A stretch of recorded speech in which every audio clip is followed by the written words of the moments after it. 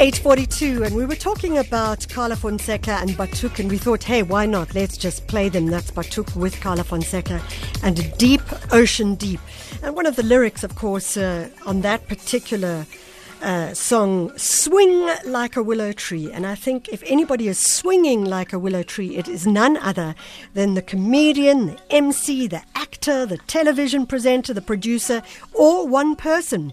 Siv Ngesi. He is a diverse talent, and now he's an even more diverse talent. Siv, thanks so much for joining us. I just want to correct you and say award-winning diverse talent. But it's fine. Some people make that mistake. No. Award-winning. I worked so hard for the award-winning part.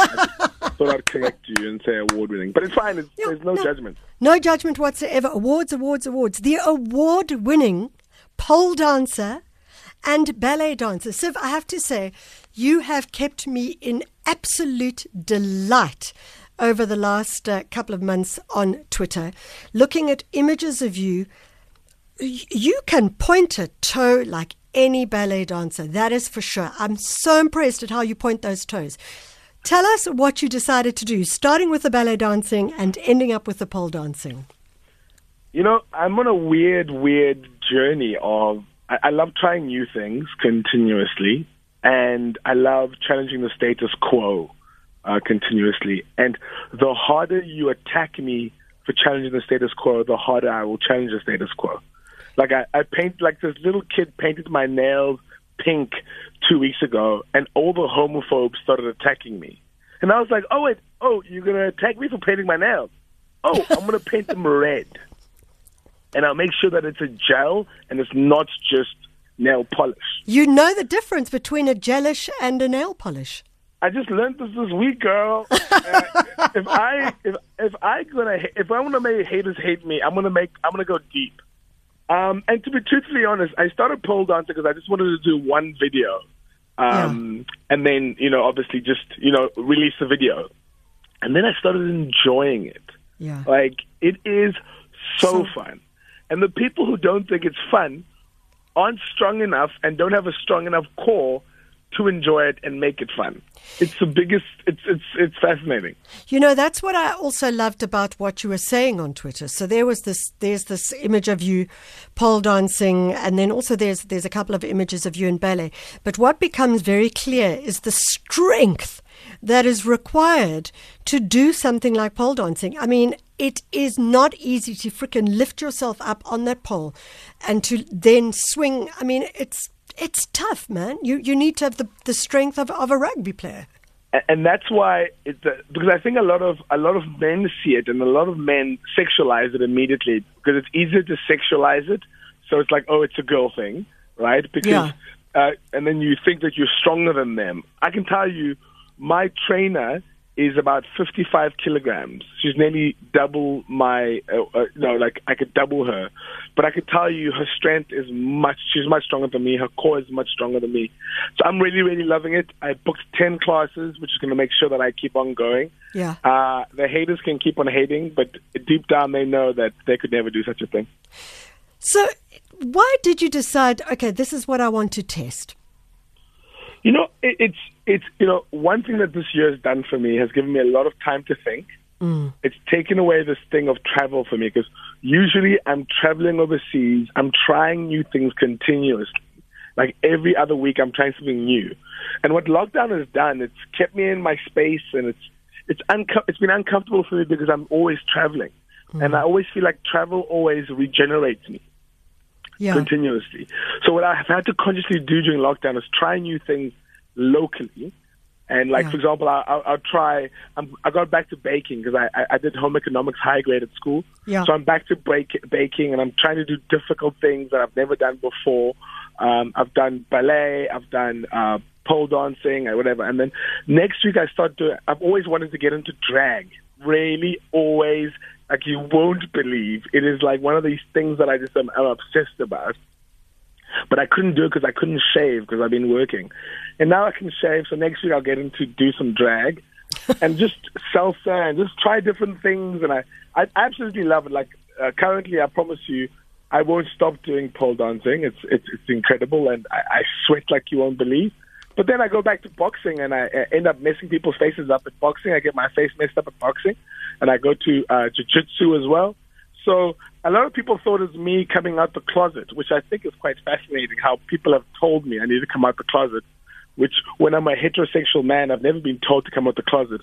So I'm always laughing at those people who tell me what my sexuality is and my orientation is.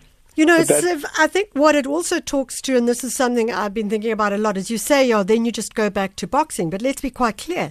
I have quite a few female friends who are boxing and boxing seriously. In fact, one of them was in an amateur boxing match a while back. So whatever you call it, boxing, is it a match? Yeah, it is a match. Yeah. And I think that what you're quite clearly saying is that there is no gender specificity in necessarily in sport, and that we need to stop thinking of sport as a binary, but that actually, whatever you choose to do, as long as it makes you happy. Can I tell you something quite interesting? So I post pictures in my speedo because you can only do pole dancing when you have limited clothing. Yeah, so otherwise it grips the pole. Yeah, exactly. So because I'm a man on a pole, immediately what happens is quite interesting, is people will talk about the size of my penis. Like, it's the weirdest thing. Like, they will go and they'll try to belittle me in any way possible because I need to find a way to belittle me because I'm on a pole, right? And it's so fascinating that for me not defending myself, after a while you can see they stop attacking. So it's quite a fascinating journey of just like self-discovery. And let's be truthfully honest, currently masculinity is very problematic. Yeah. It's toxic, and we just need to redefine, reevaluate, just a new definition, and we have to find the power and vulnerability. And for me, that's the journey that I've been going through this year. It's been a beautiful journey of just discovering and learning. I was actually at the dinner table, lunch, at my family's lunch, and they commented about my nails. Yeah. And then there was a point when I was like, oh my goodness, they're not going to understand it. And then I went, oh yeah, a little kid did them. And then I knew I just had to pull out of it because it would be a conversation that they won't entertain, and that's my family who brought me up to be the man that I am. And I thought it's quite interesting how I knew exactly how not to even bother trying to explain. You know, Siv, I listened to you and I'm like thinking this would make a great podcast, a great series, a great... obviously, it will become a comedy routine for you at some point as well. But it's I've started something. I've started these conversations with men once a week, and I'm trying to start it nationally. Just men in a room talking about being men and healing men. And I have started something in that conversation, and I want to branch out the entire country because we need to talk, man. I think men in this country, we are damaged, and I think we need to be able to talk about it. And I have started these little things with men around, and the podcast idea is actually a great idea. Listen, the TV series is a great idea. I think we need to see it as a TV series. I think that would be absolutely brilliant. Siv, we need to go into our break. You've chosen Johnny Clegg's featuring Savuki with Asimbonanga. Why? That song gives me goosebumps. When Mandela walks into the stage, he doesn't see and then Johnny Clegg doesn't see him.